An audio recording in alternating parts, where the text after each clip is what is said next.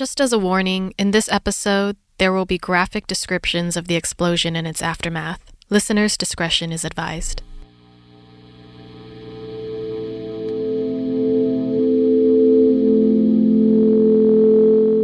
On February 3rd, 1971, Teresa Lang Brown planned to meet up with her best friend, Bertha May. The two girls were in their 20s, and they were basically inseparable. But we were like sisters. Oh, we were like sisters. On that Wednesday morning, both of them planned to go to the dentist. We were going to stay home. We had made our appointment for our gold teeth. They were going to get their gold teeth done. It was just one of the many activities that Teresa and Bertha May got up to together. We just did. We went to church together. We went shopping together. We did some everything together. They also got in trouble together. Yeah, we partied too. But everything Mama told me not to do, I did. Everything. The two were in their prime for mischief. I was bad children. Got into everything. Smoked cigarettes. And Mama caught me and like to kill me. I was bad. There were times Teresa would tell Bertha May not to tell her parents about their hijinks. But her friend couldn't help but spill the beans. Before I could get there, she had to told me. But that was my girl. Oh, yeah. They were soul sisters. Did you grow out of it? No. You never grow out of being a child. You always be a child within. But that Wednesday morning, the two partners in crime pushed off their dentist appointment and decided to go to work. Teresa says she doesn't remember why, but when she got up that morning. And I said, shucks, I'm going to work. And I left my house and walked to her house. And I told her I was going to work. But of course, if I went, she was going to go. They called into the plant to see if they could catch the morning shift, then got on the bus. The girls would do their teeth another day. This is Tripwire.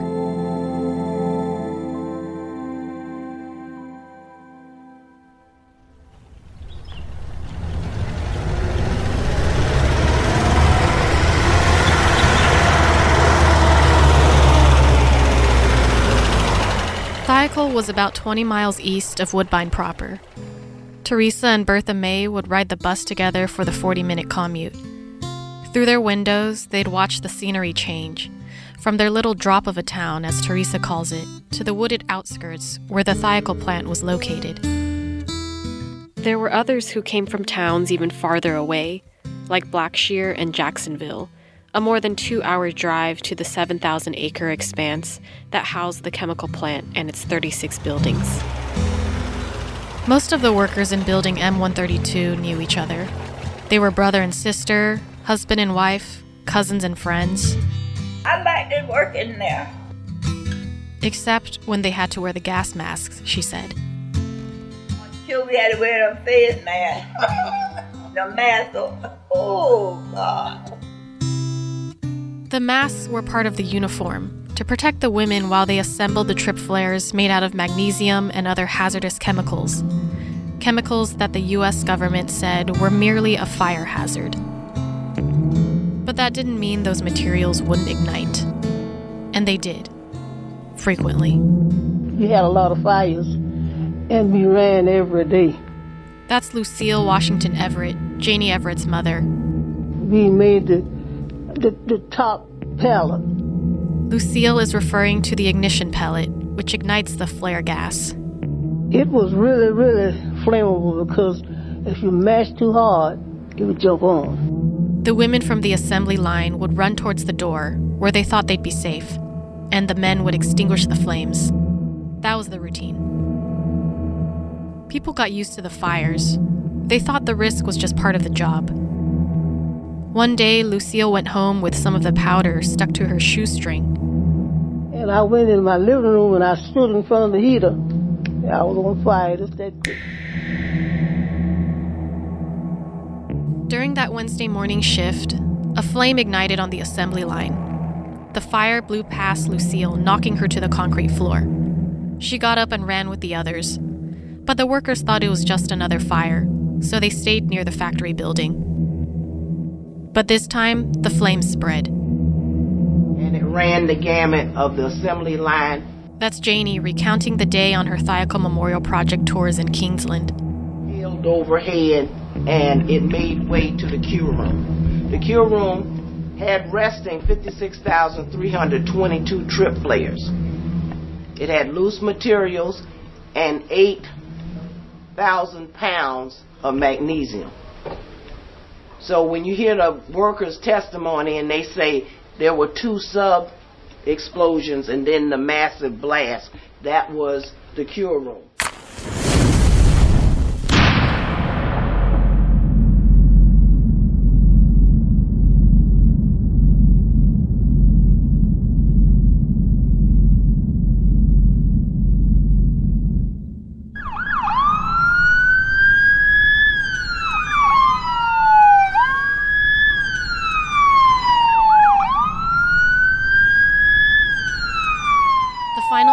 The cure room could be heard from more than 10 miles away. People who lived closer to the plant said their homes shook like an earthquake had struck. A woman working at a KFC in Brunswick, more than 20 miles away, said she heard the explosion. Her mother would be one of the 29 victims that day. More than 50 other people at the plant would be injured. Students at the Camden County schools felt the ground shift. Books fell off their shelves. Some of the children would find out minutes later that the building that their parents worked in was completely leveled by the blast. I could hear the fire coming. You had a voice that day. It was really, really something that I didn't expect. The first explosion blew me out of there. Then the final explosion. A massive fireball that hurled people up into the air and knocked some into the ground. Lucille's face and arms were burnt. She couldn't see or hear anything. I thought I was going to die, she said, and began to pray. I said goodbye to Isha, and then I laid down and I said, God, forgive me for whatever I did. Lord, I don't want to suffer. Make it quick. And then the wind blows. I could see. And when I stood up, as far as I could see was bodies all out there.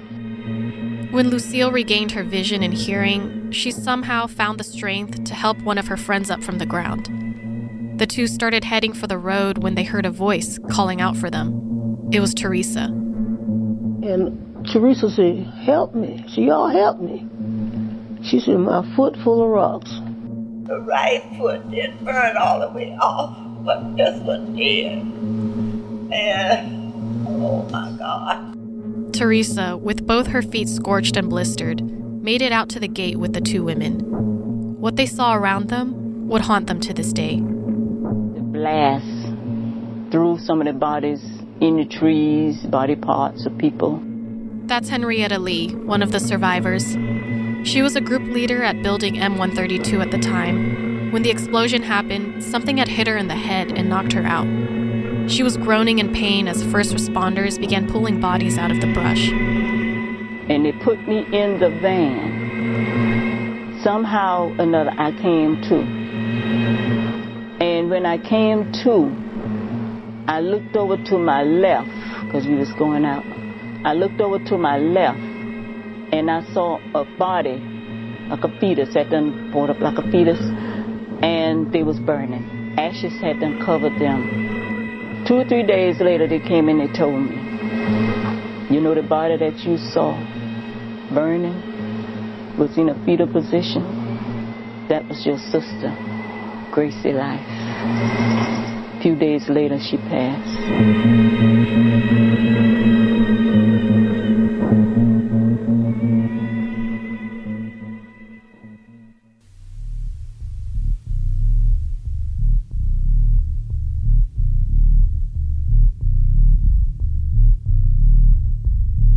When that final detonation went off, Morris Peoples, the fire chief of neighboring city Kingsland, was manning his father's grocery store. I happened to be standing at the front door, and then all of a sudden there was this big explosion that rattled the windows and the door and everything, and I turned around and said that something bad just happened. The blast had knocked down the phone lines around the plant. No one could call in or out. But Sue Brown, who was working in a neighboring building, crawled through the chaos. She crawled to the truck that she drove to work that morning. It was her husband's truck, and he was a volunteer Kingsland firefighter. On that truck was a radio. She sent out a cry for help. We used to keep a two-way radio, and I kept it plugged up in the store. Chief Peoples received Sue Brown's message, and he sent out the distress call. By then, most of the surrounding cities had already felt the explosion before they even knew what it was. Later, they'd realize this was one of the worst industrial accidents in U.S. history.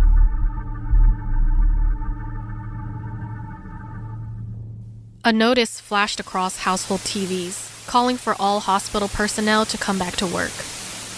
Local firefighters and police were the first to arrive on scene. People in the community also came to help. Some would later find their family members in the wreckage, or at the hospital, or the morgue. The site looked like the war zone had been brought back home. I immediately thought I was back in Vietnam. Joe Hannon, a Vietnam War veteran, was working at the Gilman paper plant about 7 miles away when he felt the entire building tremble. This huge building shook, like rattling. Joe is familiar with the trip flares. He used it as a soldier overseas in Vietnam. Later, he'd realized that those materials were the source of the deadly explosion. And then this fire truck came by and stopped because he had to get clearance to get by. And for some reason, instinct, I think, I just hollered to him. I said, man, I need to get down there. I can help. Can I ride on the truck? And I rode with the fire truck down there and got down there and saw the terrible scene that bothered me even to this day, because I thought I saw the last of that in Vietnam.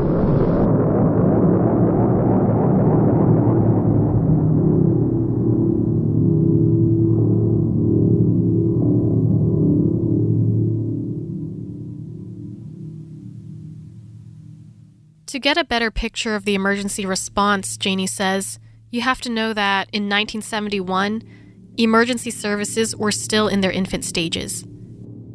In Woodbine, you had to call the funeral home to access an ambulance, and those funeral homes were still segregated.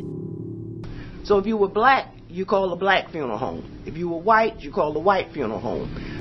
We had 3 states, 16 cities, 14 hospitals respond to this emergency in 1971. So they had to bring in the Navy from Brunswick and Jacksonville. They had to bring in the Coast Guard with their big helicopters. They did not finish the interstate from Savannah to the Georgia-Florida line. They had to run the emergency on the 2-lane highway and overhead with the helicopters. And then there were the civilians, like Joe Hannon, who were hitching rides to the site, or driving there themselves and taking the injured to hospitals in their cars. On the way to the hospitals, workers were still catching fire. Chemicals and powder had stained their clothes, and they burst into flames. People had to smother the fires out in their cars and on the side of the road. The sheer number of injured people made it impossible to segregate the ambulances. This was true for hospitals as well. And we had a black side and a white side. That's Corinne Bryant Alderman, a nurse who was off that day. But like many others, she was called in to help with the victims pouring into the local Gilman hospital. I was given an injection to a young lady, and I had to ask her name, which I really truly did not recognize her with all the debris and all over. And when I asked her name, she got very upset because she told me, you know who I am. And I did not recognize her. But as soon as she started talking, yes, I knew who she was. She was a classmate of mine. The hospital only had 19 rooms and only a fraction reserved for Black patients. The segregation rule had to be broken. And from that point forward, the Gilman Hospital in St. Mary's remained desegregated.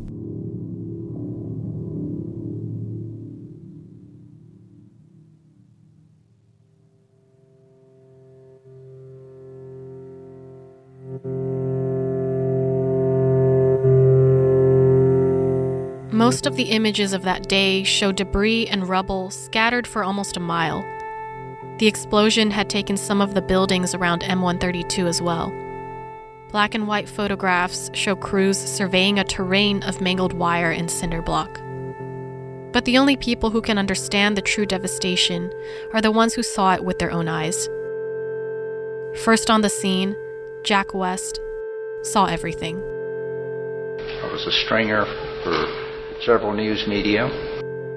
Jack was a freelance photographer from Brunswick, and he's one of the few who captured the aftermath of that day. And as I started walking through, photographing the scenery, the body parts, I remember seeing one body that was burnt to a crisp just about, was wrapped around a pine tree. I had been a Navy photographer for the whole 10 years I was in the Navy. I was trained to document whatever. I've covered plane crashes. I've covered accidents on the highways. I've covered a lot of things, which all... Jack had covered the Vietnam War too, photographing wounds and severed limbs for study. Dying. And things that bothered me the most were seeing children that were killed in accidents. But Dicol, like I said, I never backed away from photographing anything. Until that day, he says. I turned to photograph the scene. I saw two of the rescue workers had a sheet that they were holding between them, and they had a woman's head in it, and her hair was hanging out of the sheet, and I turned to photograph it, and I've seen a lot, but nothing has ever compared to this. I mean, it just, some people just about vanished in this. I just had to turn my camera away. Jack's photos of the victims were never released. He handed over the negatives to the Thiokol plant manager and said he didn't want family members to recognize their loved ones in those photos. He didn't want them to see what he saw. They were helping. They saved thousands of American lives. Unfortunately, they didn't find out until it was too late how dangerous what they were doing was.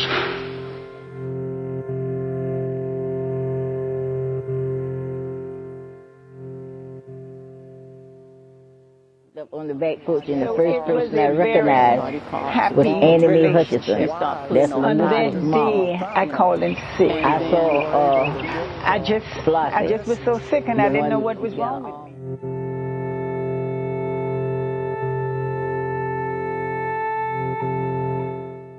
Teresa, who we heard from in the beginning, eventually made it to a helicopter. Rescue teams were taking the severely injured to farther hospitals. Her memory of that moment is hazy, but she remembers being on the helicopter that was taking her to Jacksonville. And it was another lady on there with me, but I can't remember who it was. And they said she had died in the air. The woman with her had passed. One of the men said, "Open the door so her spirit can get out." I'll never forget that.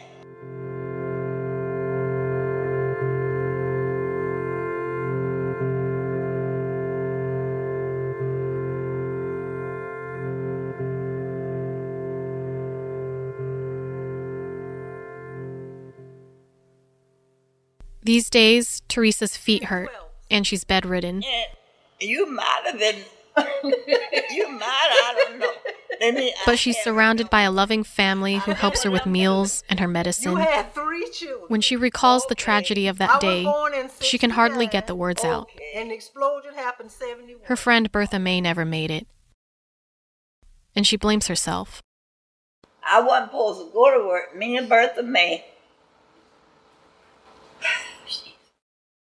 Teresa's not the only one who thinks back on that day and what would have happened if they made different choices, or even just one decision differently. But the fault doesn't lie with the workers. It was the system that had failed to protect the employees at Thiokol, a system that would later fight against the idea that they had any culpability at all. A fight so intense that a 17-year-long court battle would ensue.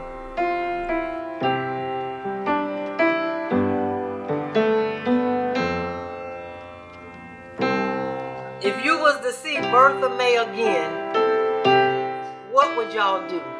If you had another chance to be with her, what would y'all do? We probably would run and grab each other and just hold each other. That's what I would do.